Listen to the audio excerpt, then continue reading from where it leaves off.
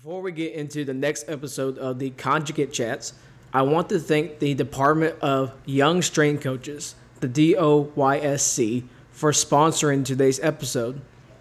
The DOYSC is to help young coaches into the field of strength conditioning, whether that is CSCS prep, live discussions, internship or GA opportunities, or anything else strength conditioning related. They are here for a resource for young strength coaches going into the field of strength and conditioning. I'll drop the link in the description to the DOYSC's Discord so any young coach can have access to this awesome resource.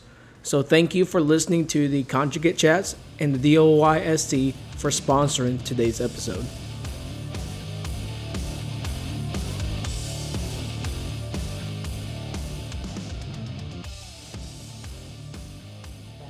And welcome back to another episode of the Conjugate Chats with your host here, John Mark Raspberry, Coach Raspberry at that. I have on today, Twitter fame is Missy Mitchell-McBeth, and you're at Powerlift, correct? That's correct. So how's that going along? I have just started the position on June the 20th. So it was kind of a whirlwind because I had that, and then I had NHSSCA NatCon like 3 days later. So I went to the home office in Iowa for a couple days to see the factory and just kind of meet all the office staff and whatnot, and then did NatCon and then came back, and it's just been kind of trying to, navigate those first 30 days and learn. I'm learning a software program called SketchUp where I do 3D weight room renderings, and I have zero experience with it. And they've flown in like a SketchUp expert to do like some, one-on-one training. But for the most part, I've been learning just by doing and also off YouTube tutorials. So it's a little bit like being a first year coach and teacher where you're thrown a lot of things and you just kind of have to figure out a way to get it done. But I'm definitely not bored and I'm definitely loving it so far. That's awesome, Missy. So kind of to kick things off, tell us a little bit about yourself. I mean, where have you been? Where have you been and where you're at currently, that sort of thing. So I started my career in Copperas Cove, Texas, which is in Central Texas, I was the varsity assistant volleyball coach, head powerlifting coach, and then high jump coach. And through that, I was there for 4 years. That's where I met my mentor, Reb Brock, and he kind of took me under his wing in the weight room and said, "Hey, you're really good at this. I think you could do this full time." So I decided that I wanted to go get a master's degree and do an internship. So I did my master's at Baylor and then did an internship at TCU, which turned into a full-time position at TCU. So in total, I was there for 7 years, working women's basketball, women's golf, and then indoor volleyball. At the 7-year mark, I was kind of looking for a new challenge and also a little bit more work-life balance. And I took the position at Byron Nelson High School in the Dallas-Fort Worth area of Texas. And I did that for the last 6 years. And then, of course, like we just mentioned, I just recently transitioned into assistant sales and business development director here in Texas with a company called Powerlift. And so starting a new adventure there. That's awesome, Missy. So just to know a little bit more about you, do you have any hobbies outside of the weight room? Of course. Hobby number one, and I didn't preface you and I spoke beforehand, and I know you have this challenge as well, but I have 4 dogs and they're all rescues, and each have varying levels of behavioral issues or concerns. And so I spend a lot of time training and managing them. One of my dogs, Indy, who's probably going to walk in here any minute, she trains agility, which is a brand new sport for me as well. And actually there's a lot of carryover between training humans and training dogs. So it's been kind of fun. And then I play beach volleyball on the side for myself. That's awesome. So I was talking to Aislinn Garza right before we got on here. And I asked her, I was like, do you have any questions for Missy that you think are important, or do you think that you want to know? And she came up with a couple questions for me. So the first one she had was, why did you leave TCU to go to the high school realm? And then from the high school realm to Powerlift? The transition from TCU to Byron Nelson, there's a couple reasons, not all are politically correct. So on that front, it was, you're getting off of a charter flight on a Wednesday night at 2 a.m. and you have a team to train the next morning at 5. So at that point, there's no logistically like the 30-minute commute home because you couldn't afford to live near campus. And then 30-minute commute back, you're losing another hour. So I would just sleep under my desk. And so you're going on 2 hours of sleep, and then you get up and you brush your teeth and you put on your little clothes that match the team and you go train a team at 5 a.m.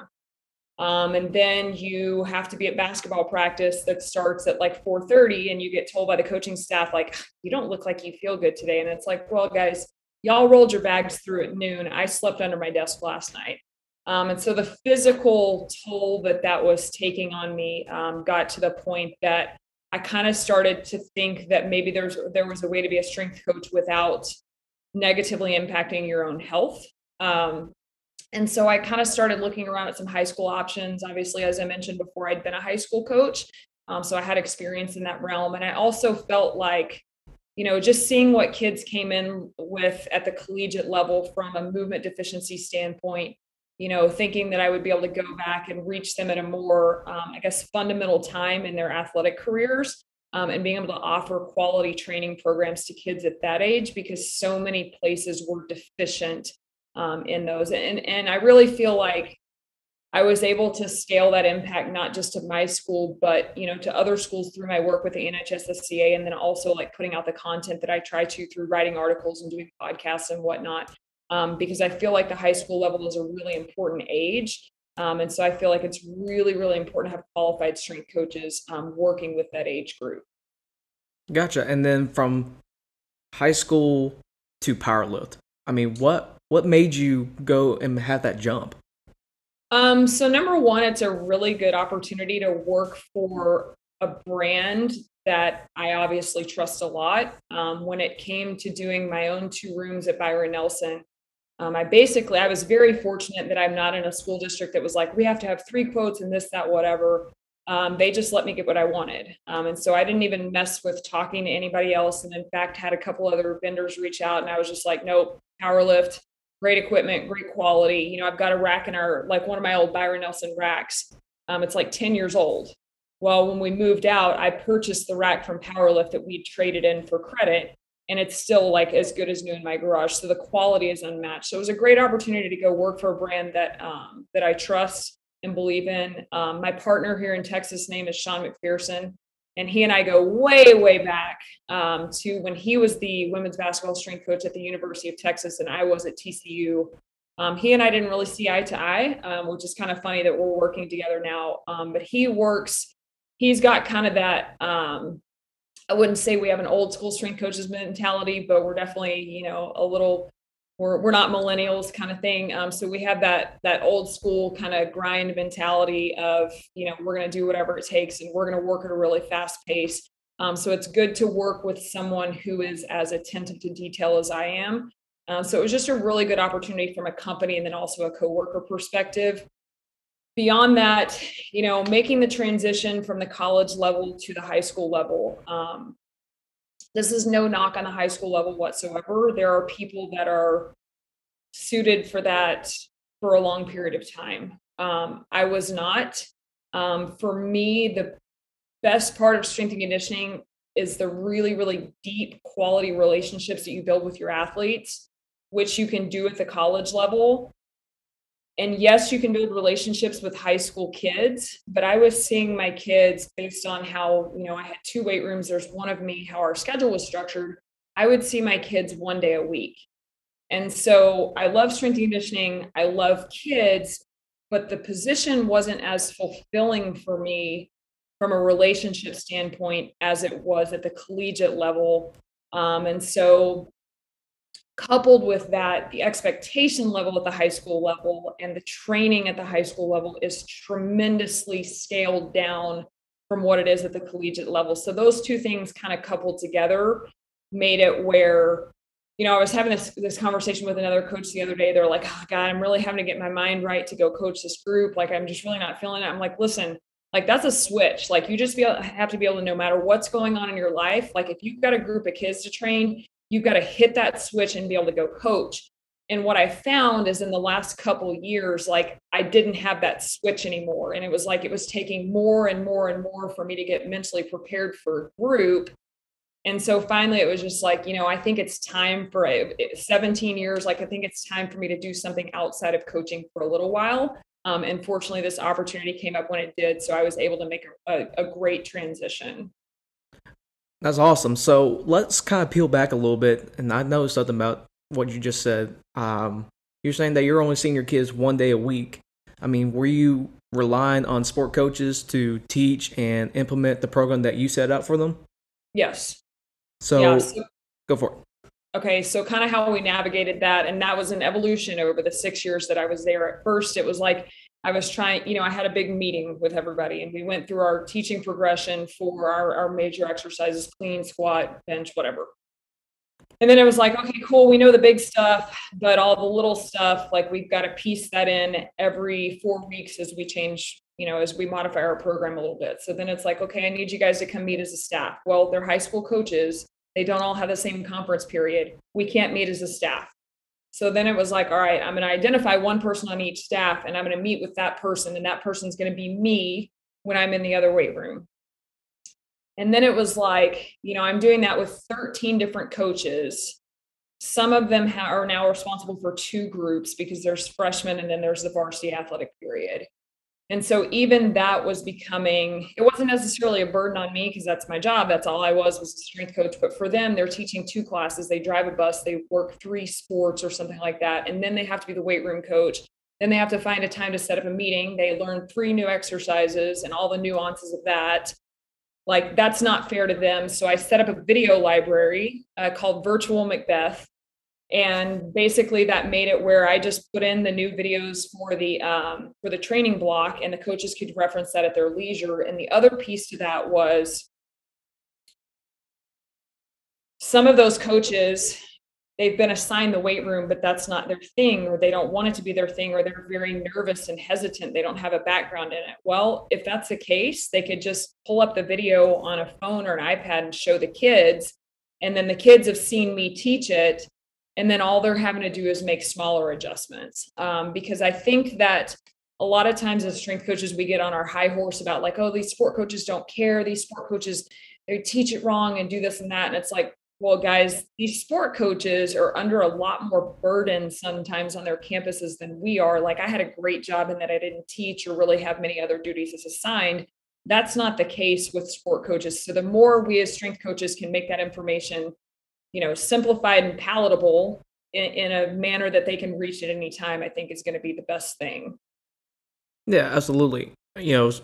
Most high schools don't have a just dedicated person that does strength and conditioning. So a lot of times, a sport coach or, a sport coach that teaches 5-6 classes, maybe 2-3 sports, and now they have to do the weight room. I mean, that's kind of a big load on that one sports coach. And you're saying, drives a bus, has other duties besides just worrying about the weight room. So, yep.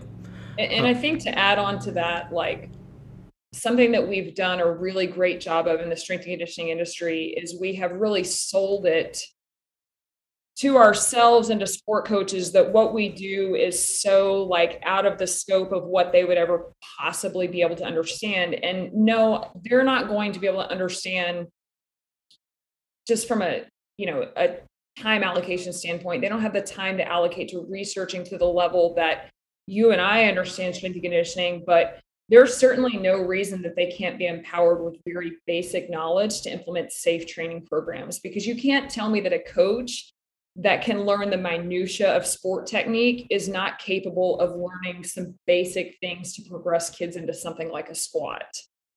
Yeah, absolutely. And right now, most of these strength coaches that are working, with high school athletes, they're sport coaches as well. I mean, my instance here, I'm a football and track guy, and this past summer, I mean, they gave me the keys to pretty much say, run the weight room, and it's just me and about 50 to 80 athletes. I mean, that's the reality of things. Right. I like where the field of strength and conditioning is kind of going towards. we're seeing more jobs pop, kind of come up every now and again that it's no teaching, it's just strength conditioning, which is awesome. But the reality of things, it's more like a sport coach, coaching 2 or 3 sports, teaching classes that are in there with them. Kind of going back a little bit, why go into the field of strength and conditioning? I saw this question on the list, and I'm actually going to answer it with a why not. Why not go into strength and conditioning? And this is the reason that a lot of people get into it, is because you like to work out. Number one, what happens to a lot of strength coaches over time, as you realize what the industry is really about, is that, like I mentioned with my situation at TCU, your own personal health can suffer because your athlete's training program takes such a higher priority over your own. So if your primary motivator is, I think the weight room's cool and I'm a meathead and I like to lift, some people that works out for, and a lot of people it doesn't.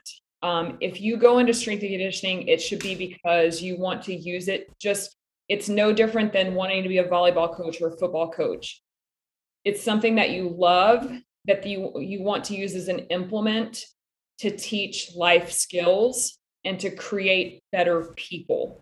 Weightlifting was just my tool to reach kids, to reach athletes on a personal level, not just a tool to make them better at their sport. At the end of the day, as coaches, and this is, I think, a really important reminder as we come into the first few weeks in August when it's hot AF outside and coaches need to prove to their kids that they weren't here this summer and whatnot.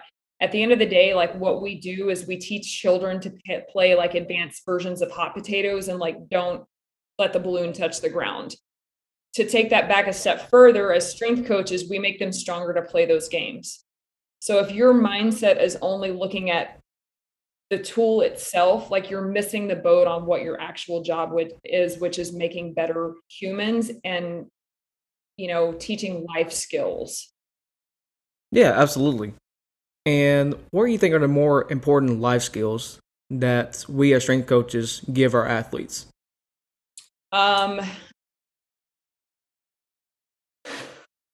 This is such a controversial topic because it's, we have like the shopping cart mentality and like people get like so blown up about that, which I see both sides of the issue. And I've, spoken on both sides of the issue, but I think being on time is a big one that we need to teach kids because, example, like you and I have a meeting set up today, like you have stuff to do after, I have stuff to do after. I need to be respectful of your time, that like 10 o'clock is 10 o'clock start time. I think attention to detail is a big one. I know that maybe, everybody's like, oh, get behind the line and that really matters. But, it actually does kind of matter in sports because I do have to line up behind the line. And so I can't just be out of bounds or, offsides or whatever it is. But, in life, like what I'm figuring out now, like I told you, I'm working that program SketchUp. Well, I do a rendering and I send it where it needs to go. And they're like, yeah, the tone on this one rack doesn't look right. And it's like, well, that's like attention to detail that I didn't display in that moment. So like, it is something that's important to me. I think another big piece is effective communication. So, and that's probably the biggest thing of, I think, where we get like in these really absolute mindsets. So for example, like the being on time thing, like I am a huge stickler for time and that kind of stuff. But at the high school level, I kind of had to learn that that's not always workable. Like there was a wreck on the highway leading into town or whatever. And like the kids physically couldn't get there. That's a situation where that kid just needs to come in and communicate that, or whatever it is. And having to have those exchanges, I think, are a big piece to it. And then I really think a big one is just the life lesson of fitness itself. And I think that that's one that it's really, really important that we take our job seriously as high school coaches, to make it a positive experience, because how many people in the world don't want to run because they associate running with punishment because that's what was used with them when they were in high school. One of the things I came across, and I was on Travis Mash's podcast, I talked about this, but one of the things that I finally realized and had to wrap my mind around it is when kids came into me as freshmen, like sometimes that first day in the weight room was their very first day ever. And I think we can all think of times in our life that we've had a bad first interaction with a coach or a person or a situation, and that has shaped how we viewed that for the rest of our lives. We certainly, as high school coaches, don't want to be putting kids in a position where their view of the weight room is not good because we made it not good on the first day. Instead, we need to be teaching healthy habits that are sustainable for them for a lifetime. Yeah, absolutely. We're kind of that mentor, that figure for a healthier life for athletes. And the field strength and conditioning, I love where the perspective is going because it's no more, or well, not as bad of chasing numbers, getting kids thrown on the barbell, poor quality movement. I think we're starting to have that shift into the longevity of the athlete, right? We're paying more attention to their health and mental, physical, emotional. We're having that shift, and so I think that's a great thing that we're doing right now in strength and conditioning. I agree. Let's talk about your job for a little bit. So, what are the more difficult parts and challenges, and you kind of touched on it already, that you face in your new job?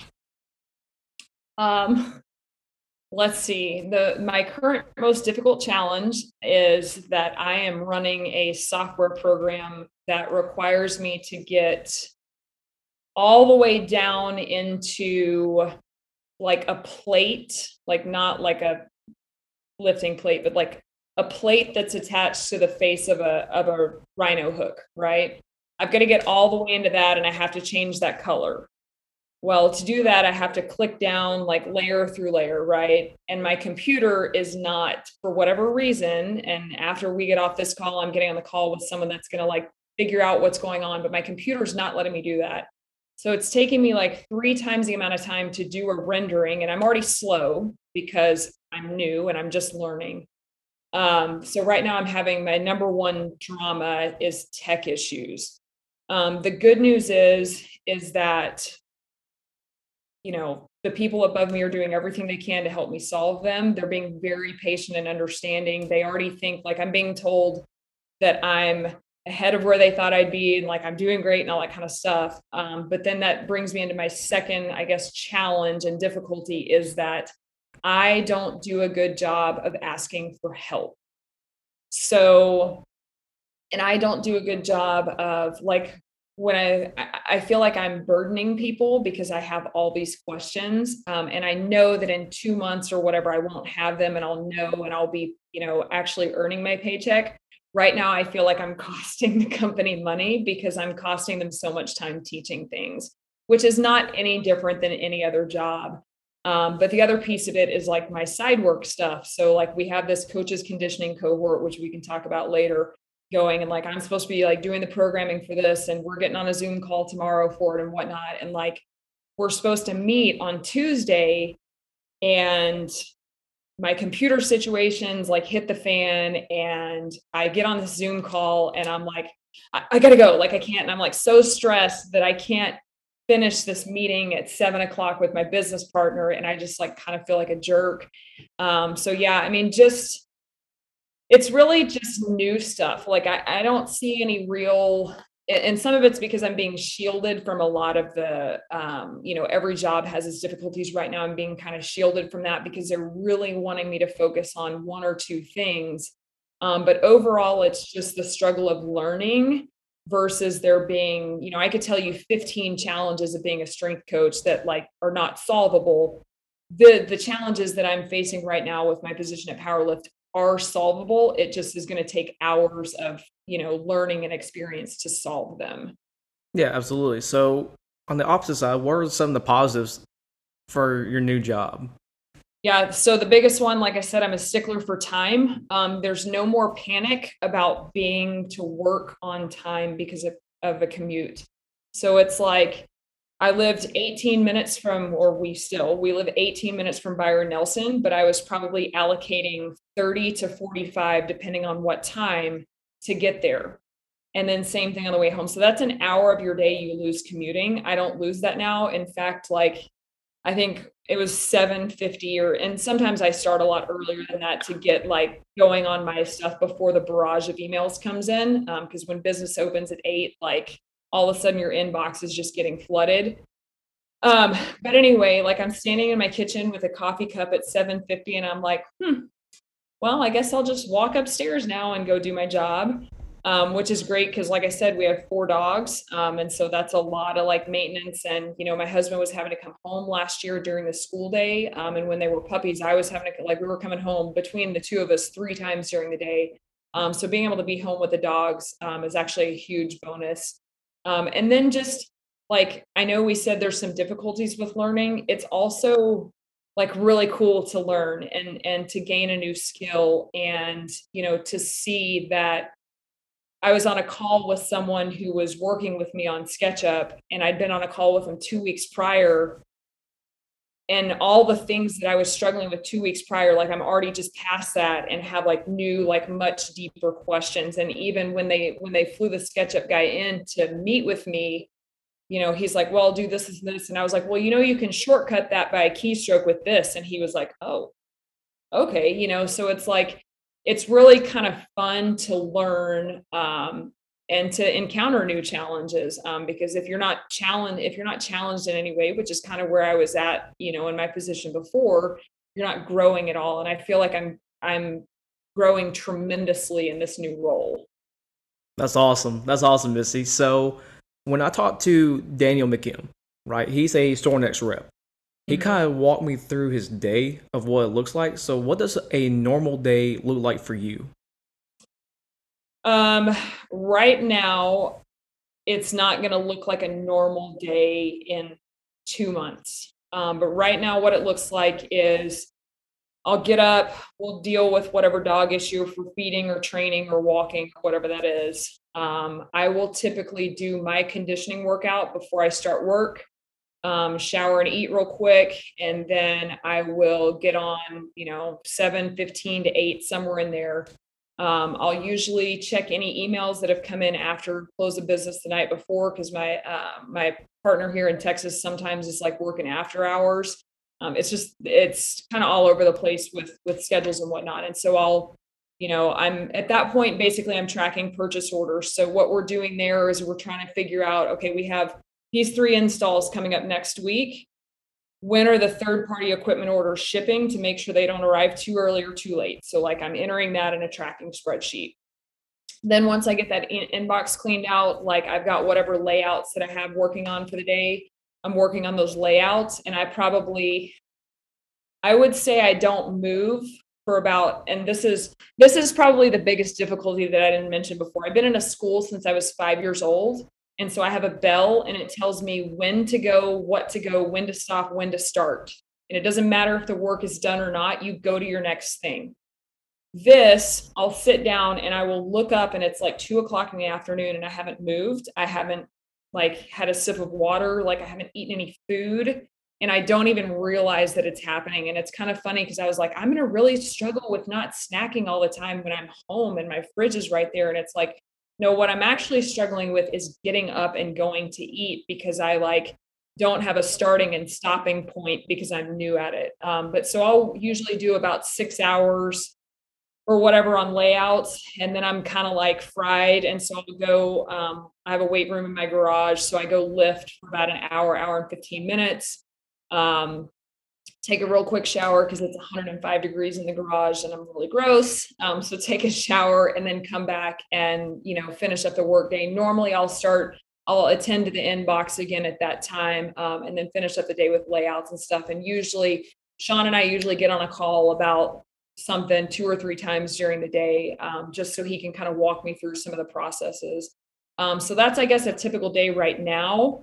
I think a typical day in 2 months is going to be, I'm working on one layout and then all these things happen. So I've got to call the third party equipment company and like push these orders out or whatever to get shipped. And then I go back to a second layout that we're working on because this person just needs an overhead layout and we need to send that there. I'm also doing some social media stuff. And so, I've got to stop and spend, 30 to 45 minutes, like either creating a post or we all go follow us at powerlift_Texas, by the way. Anyway, on Instagram and Twitter. Thanks. So doing some social media stuff. So what I've learned about sales is that it's really a catch-all position where you have to be able to pivot your focus on a dime and then be able to go back and do whatever it was you were focusing on before that. Gotcha. So you have a lot of freedom right now in your new job. Yes and no.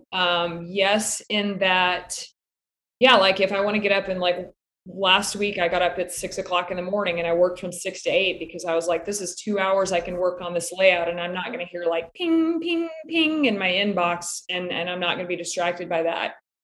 But at the same time, then you've gotten up and you've worked 2 hours before business opens. Well, once business opens, all this stuff starts happening like at the home office and with all of the other, vendors' offices and stuff. So you're still you're a little bit tied to business hours because that's when other people are working. Now that's not like yesterday I had to go to the post office and it was like 10 o'clock in the morning. So I got up for 30 minutes and went to the post office. So yeah, like I have flexibility. I'm not having to take off work or whatever to do that. But it's right now not as flexible as I feel like it will be in, I guess, a few months, because in a few months I'll have more ability to pause a project, go do something and then go back to it. But more flexible than being told like a training session starts at 7 and your next one is at 7:30. Absolutely. That's kind of nice to have a little bit of flexibility. I mean, like, you still have due dates, right? This needs to be done at a certain time, but I mean, like, you can get up and, go to post office, do just errands throughout the day, if you need something quick done, like, I don't know, like going to the post office, you have that freedom. You have the freedom. Where at like school setting, where you have to take a personal day, or you gotta find a sub, and you gotta find someone else to do something. That's pretty nice to have a little bit of freedom like that. Yeah, and I think that that's a thing in which, like I mentioned with myself, I've been in a school since I was 5. And now I'm a great time manager. And then I get into a different role where I don't have someone managing time for me. And it turns out I'm not a good time manager. And it's not, some people I think will struggle from the time management perspective of they're not going to get their stuff done. I struggle the opposite way of I need to stop and take a break because I need 15 minutes to get away from it so I can come back fresher. And I'm just not doing that yet. And I know that that's something that I'm going to learn how to do. And like I've already changed, another piece of that is, there is flexibility. So like on Monday morning, there's not a 7 a.m. JV tennis training session with a program that I've already written. And I just walk in the door and I don't have to be focused before because I can just walk in and see that and be like, okay, know what I'm doing. Now it's like Monday morning, where did I leave off? What projects are unfinished? What do I need to start on? So I've started every day. When I'm done working, I write a list of here was my stopping point. Here's the first thing I need to do tomorrow. Here are the 5 things or whatever I need to accomplish. That way, when I walk back into work the next morning, I have some structure for myself because I've always had structure. So I'm having to put those systems in place for myself. Yeah, absolutely. Let's kind of talk about like your personal life and work. How do you balance that? I mean, as strength coaches, we kind of get wrapped up in our jobs. Mm-hmm. We get wrapped up of, we're in a weight room and, I get to work with, A, B, C, D team, whatever. I mean, how do you balance your personal life with work? Yeah, so that's something I got wrong for a long time. To the point that when my dad passed away 10 years ago, and when he passed away, my parents were living about an hour and a half from TCU, so about an hour from my house. And I hadn't seen my dad for the previous 6 weeks because it was basketball season and I was too busy. And even the day before he died unexpectedly. The day before he died, I thought to myself, maybe I'll go out and see him. And I kind of asked my boss, and my boss kind of waffled around on whether or not it was okay for me to leave that afternoon when there was nothing going on.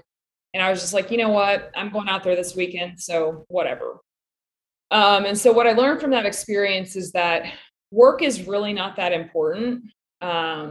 When you look at the big picture of like, I had an offer, like everybody always wants that, like one more chance to see the person they loved.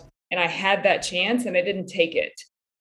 And so what I kind of, at that point, I was like, you know what? If there's something that I need to do with my family, or if there's somewhere that I want to be with my family, I'm going to go do that thing. And if that means leaving and not having a group and someone has to take that for me, like that's cool. Now, I'm not going to not do my job.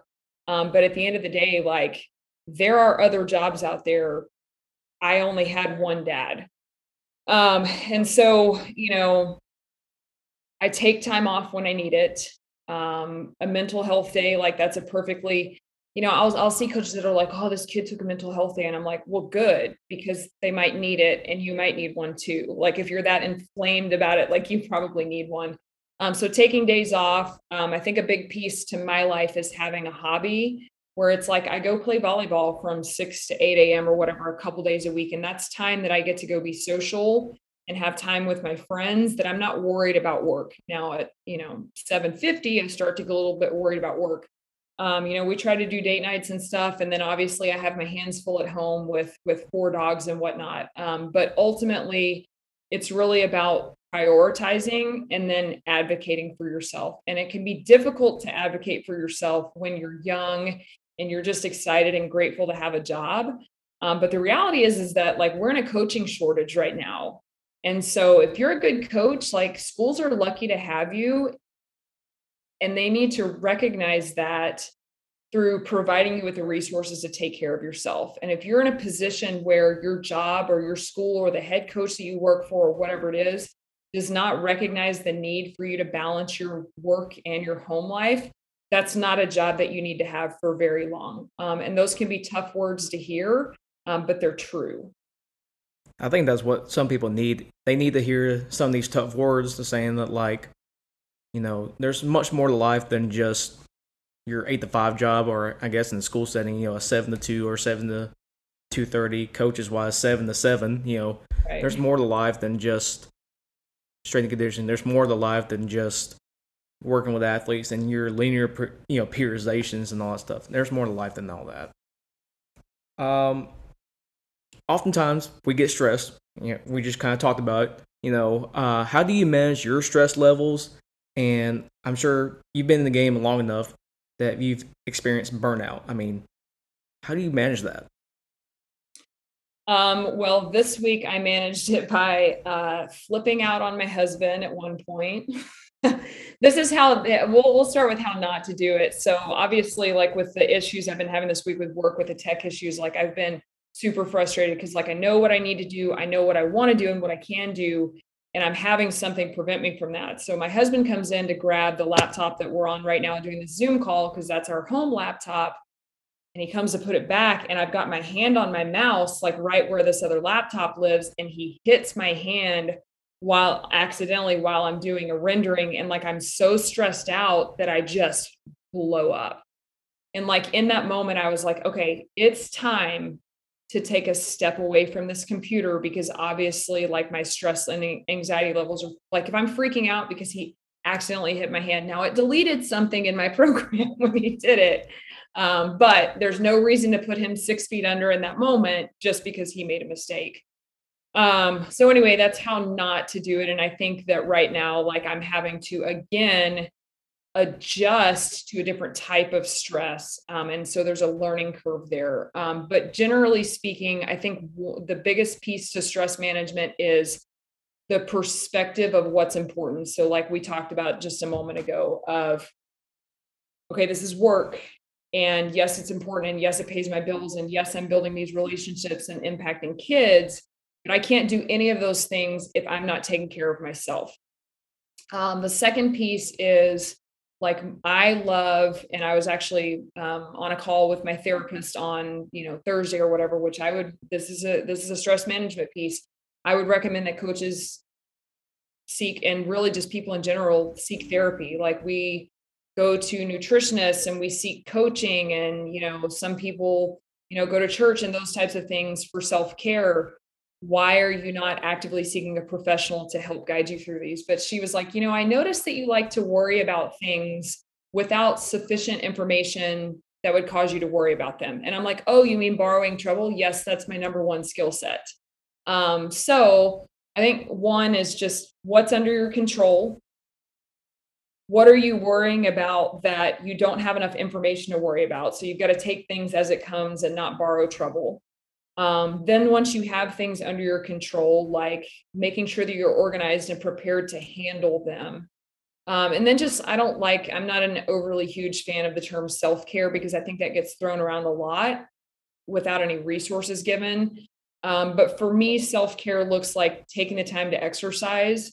I'm pretty introverted, and so I have to have pockets of time in my day where I'm not around anyone or dealing with I can just be alone in my thoughts to process through what's going on. So some self-awareness of what your needs are. Um, my biggest piece of self-care is working out and volleyball. And so making sure that I allocate, like if I do I think there's 187 hours in the week. And so like sometimes I'll put pen to paper on how I need to chop those times up. Especially weeks like I have upcoming where I need to write an article for Simply Faster. And, I've got, I need to work on a master class, and then I've got a Zoom call for our coaches cohort and this, that, whatever. Putting pen to paper on when I can find time to do all these things and scheduling like those are planted flags of I am going to work out come hell or high water kind of stuff, and making sure to allocate time for yourself, and not just get so bogged down with work and stress and all that you aren't handling those pieces because they're equally important. Absolutely. And the last, like, I would say probably about 10 years, mental health and mental just well being has been such a raise in awareness, right? And I think that's something that strength coaches, sport coaches, teachers, people in general need to kind of direct themselves towards. Like you're saying, go find a therapist, go do something that you enjoy, have a hobby, something like that. You know, I think that it's important that coaches don't get so wrapped up in their sport, their programming, whatever, and take time away from what they're doing. Like you were saying, you're an introvert, and I relate to that. I'm an introvert as well, where we have to get away. Especially working with all those athletes, right? When you were at your high school, I mean, you had how many teams? 12 and like 400 athletes. I mean, you're dealing with 400 high school kids who are annoying. Let's just put it out there. They're annoying. Oh yeah, so annoying. And, and they do stupid stuff all the time, especially high school boys. And I've always wanted myself, I mean, like, they do the most ridiculous stuff I've ever seen in my entire life. And, if you don't pull away, you're going to blow up on people and,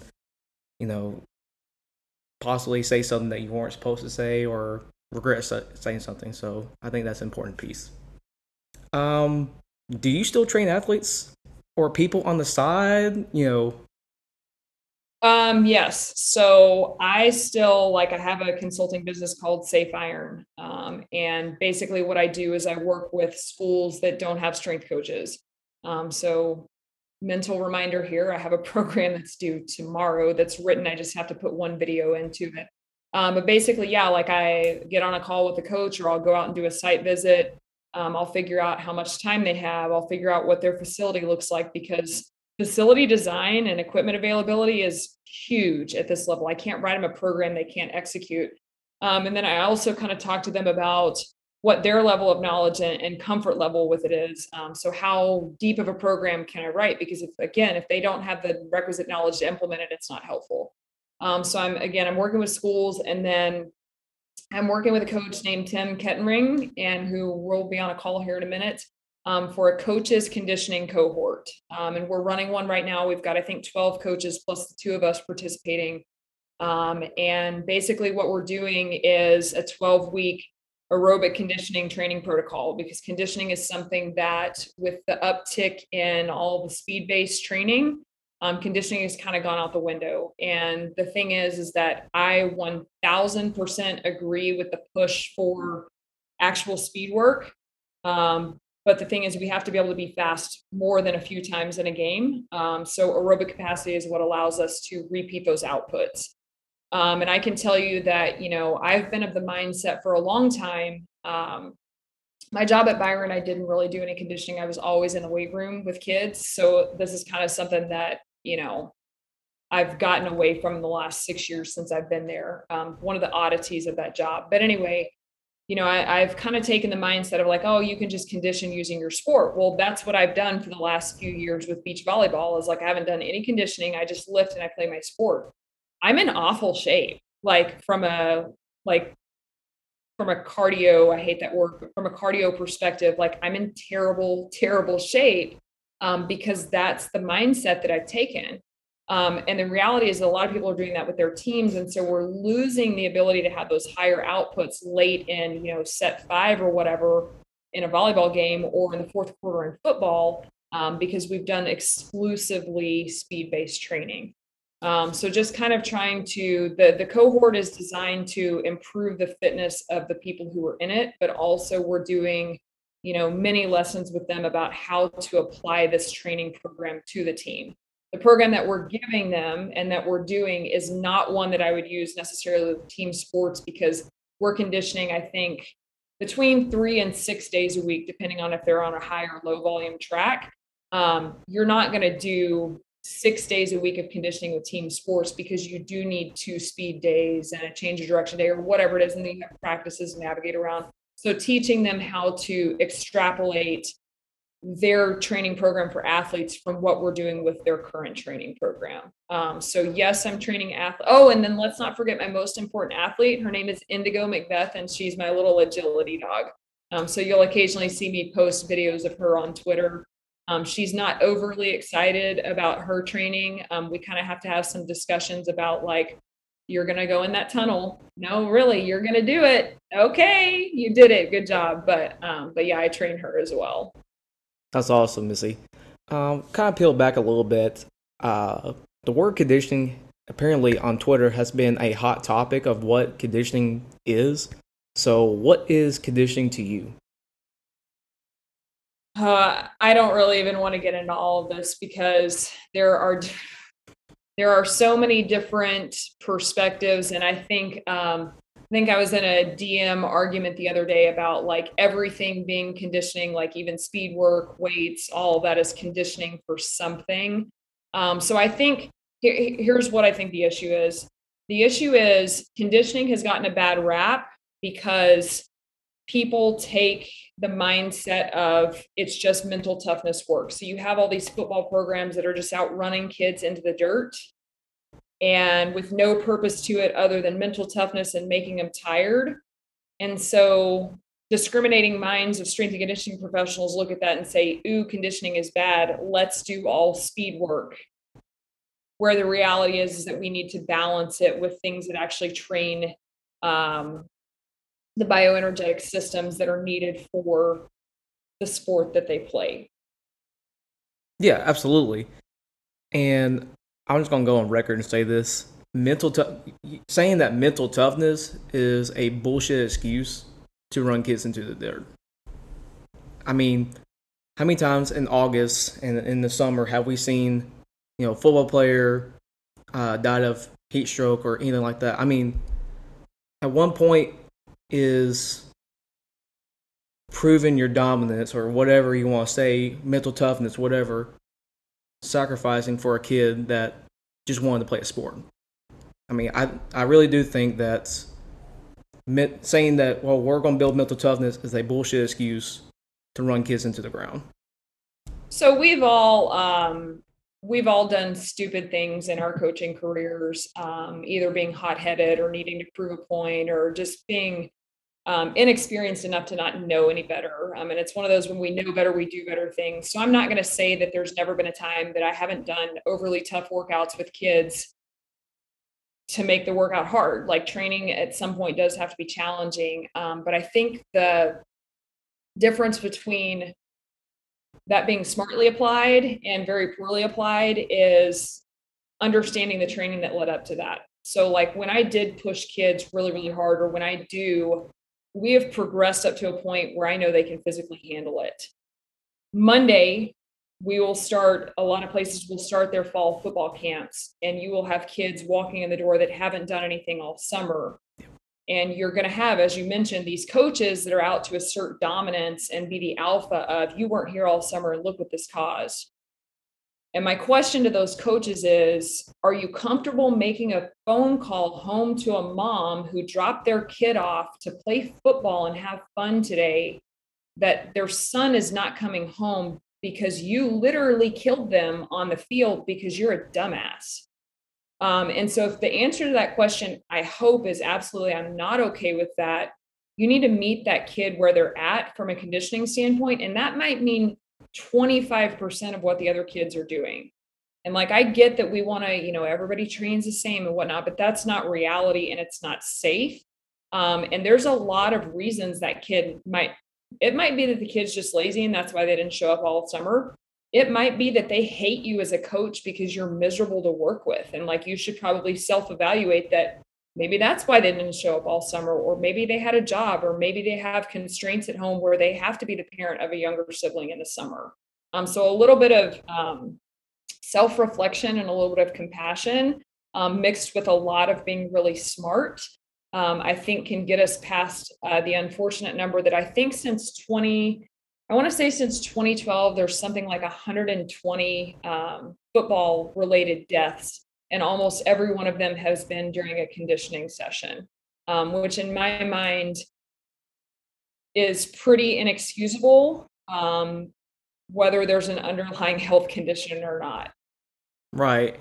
And kind of tell on myself here. I mean, when I was fresh out of college working with, our football team and stuff like that, I was like, well, kids that haven't been here in the summer, we're going to have a conditioning test. If they can't pass it, then, they're not going to play, whatever, which that's a whole other issue with itself. But as times kind of go on, it's like, well, you're telling me that a kid that had to be a parent to their younger sibling, that has to be either the man or the woman in the house, take care, whatever, has jobs, whatever.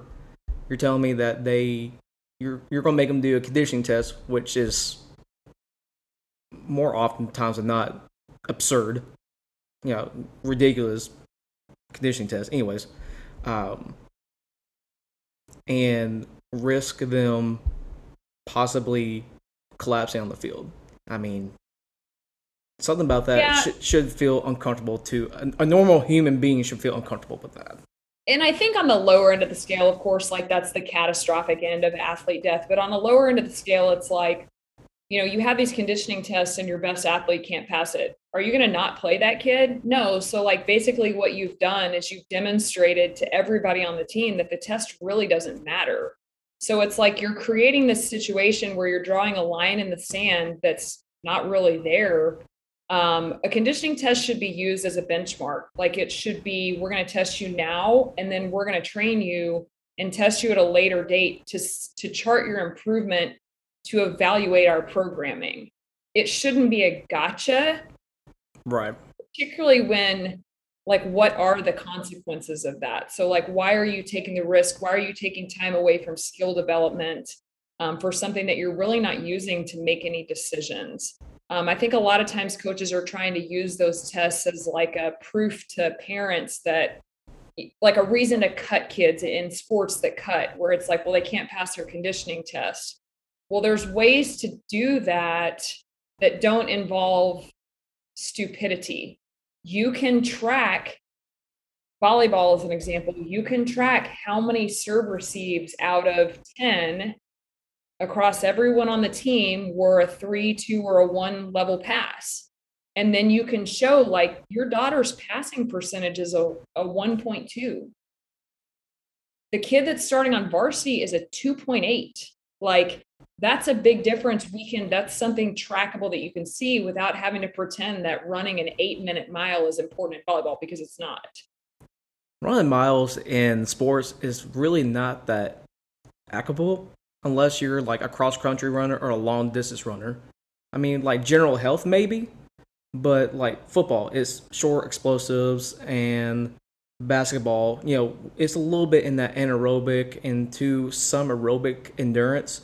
But, for the most part, I don't think miles is, having an 8-mile run is And this is kind of where we're getting into the aerobic conditioning stuff, where there can be some application to zone 2 work where they are running, 1 to 2. Like the reality is a 2-mile run once a week is not going to make your kids slower if the rest of your programming is there.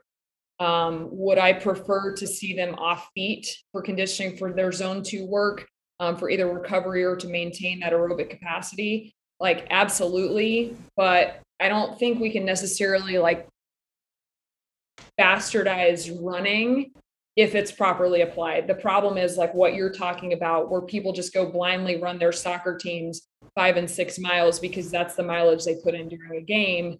But it's like the mileage during a game is completely different than a long, slow distance run, circles around the track.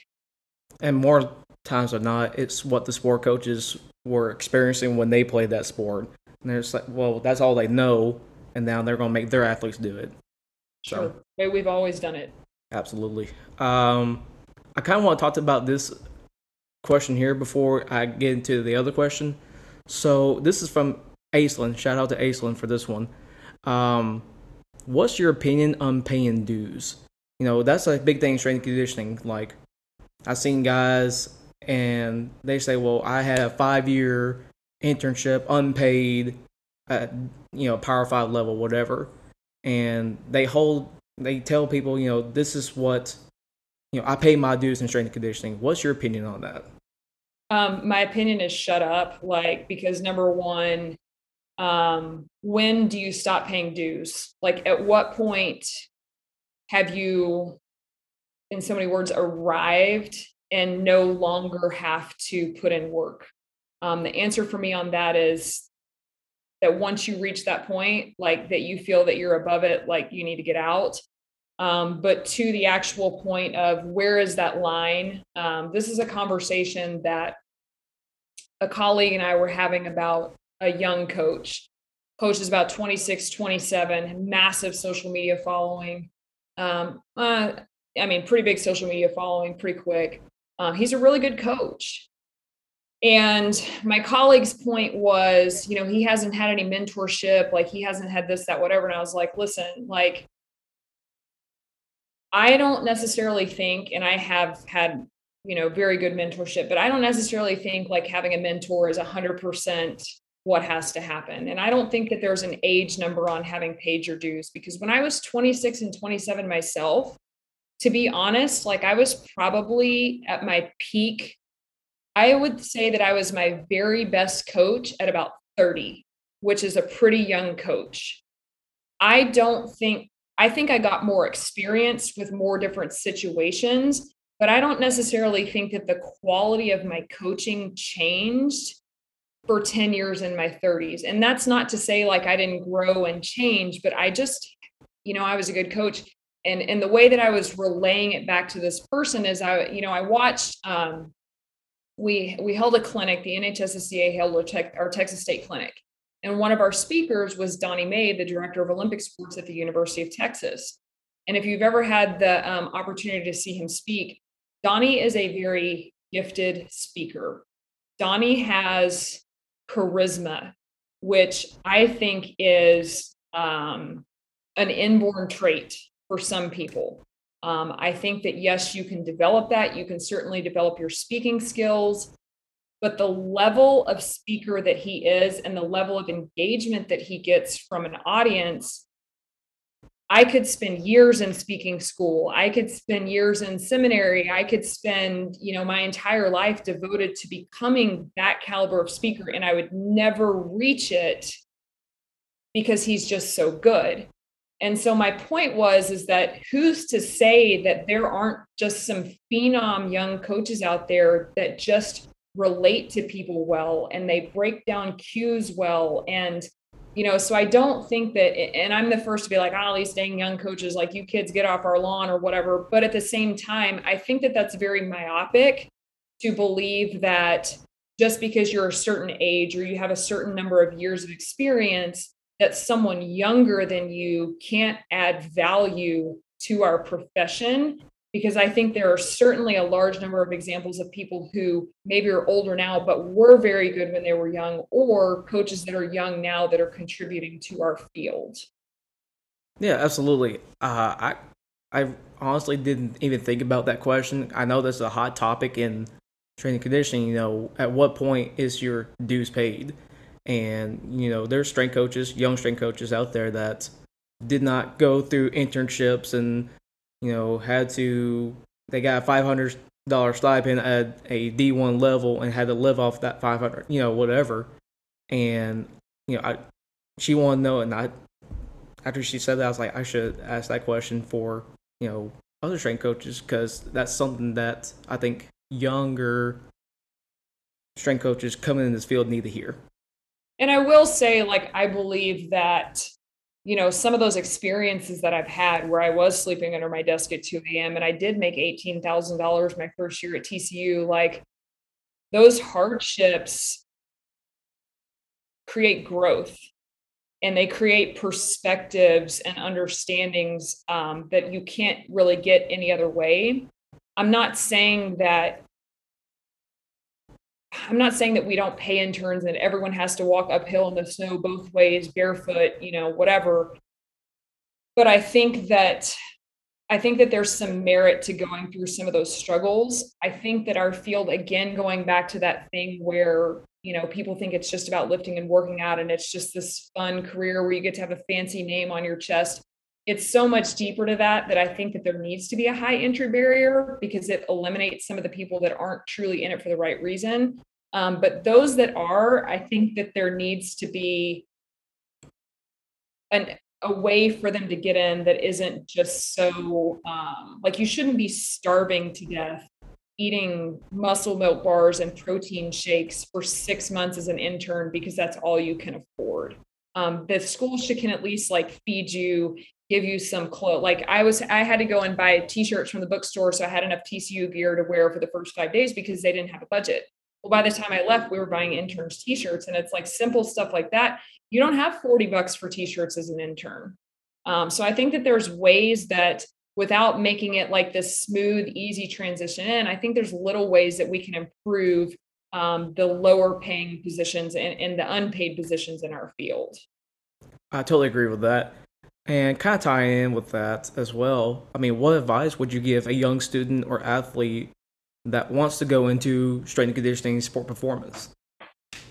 Number one is, I think you need to get in and you need to get experience to determine if it's something that you want to do. Because unfortunately, a lot of people do, we would have intern classes at TCU, and I would say maybe 20% are still in the field, because it's they go and dedicate a semester of their life to eating muscle milk bars for their nutrition 3 meals a day because that's all they can afford. And then they realize, I don't like this, I don't want to do it. And there's nothing wrong with that. But I think, again, just getting in and doing some volunteer work before your internship is probably a good idea, even if it's a couple hours a day. I think it's also, like I talked about before, understanding it's not about you and it's not about your workouts. It's about athletes, it's about their development, and it's about how we can get them where they need to be. There's also more to life than being a Power 5 strength coach. I talk to people all the time and again, I said that from a mindset perspective and a training perspective, I fit better in the collegiate sector than I do the high school sector. However, that's not the case for everybody. And so instead of looking at the logo on people's shirts and determining whether or not they're a good strength coach and whether or not that's a good position to hold, I think you need to look at more options. There are opportunities at Division II, Division III schools, at, whatever the non-Power 5 schools are called these days. High schools have tons of opportunities where you can still be a strength coach and you can have a quality of life that you might not get at a Power 5 level, particularly early on. I think you also need to look at the earning potential and understand, are you okay with that? Because do I believe we need to be higher paid in the profession? Yes, but I believe that about teaching, about coaching at the high school level, about a lot of places. But it's I signed a contract at X number. Yeah, the head football coach makes a lot more than me. And yeah, that's maybe not fair, but that's what the current situation is. So if you're not okay with that, I would advise you to not get into the field until that changes. So I think understanding, what career paths look like. And that was kind of for me where it's like, well, I'm kind of at the top of where I can go. So maybe it's time to move on somewhere else where I can move up in the ranks. So understanding career paths and salary. So yeah, I think that's it. Talk to as many people as you can, read as much as you can, learn as much as you can. Are the other like obvious answers to what to know for young coaches. Right. Absolutely. What are your top 5 coaches that influence you in strength and conditioning? I'm not going to do 5. I'm going to do 2. Okay. So number 1 is Reb Brock, who is currently the head strength coach at Harker Heights High School in Killeen, Texas. He was my mentor at Copper's Cove. And, we get friends in our lifetime, and then we get those like lifetime friends that you can count on one hand that are going to be with you through thick and thin. And Reb and I have been friends for 17 or 18 years now. He works with me in the NHSSCA now, because when I got my position as regional board member and I got to name a state director, I'm like, who do I trust most on this earth? I trust Red Brock to help me out. And he just kind of found me lifting weights one day and said, hey, you're good at this. Why don't you coach powerlifting for us? And I was like, I don't even know what that is. Like, what 3 lifts? Like, I knew nothing. I just worked out. And so he kind of took me under his wing and showed me how to teach basic lifting progressions, cleans and squats and snatches and all that kind of stuff. And then he's the one that encouraged me to go into it full time. So really, I credit him with everything that I am is because of what, the path that he started me out on. And then the second one is I was incredibly fortunate at TCU to work with Zach Dakant, he's the author of Movement Over Maxes. Most people know who he is. He's probably the best baseball strength coach in the country. I say probably just so as not to offend others that might be listening. But Zach and I worked together at TCU for 7 years. When I interned there at first, he was our internship director. So I guess he kind of mentored me. And then, it was more of a peer coworker relationship. But he's the smartest strength coach that I know. And it was an incredible opportunity to get to learn from him. So those 2 are the main ones. Like I said, I don't think you have to have a laundry list of strength coaches that have taught you a bunch of stuff, just like I'm self-teaching myself. That's really well worded. Just like I'm teaching myself SketchUp right now. You can kind of teach yourself to be a good strength coach if you just learn and put yourself in the right position to get good quality experience. Absolutely. And you were talking about the NHSSCA being their state director. How's that?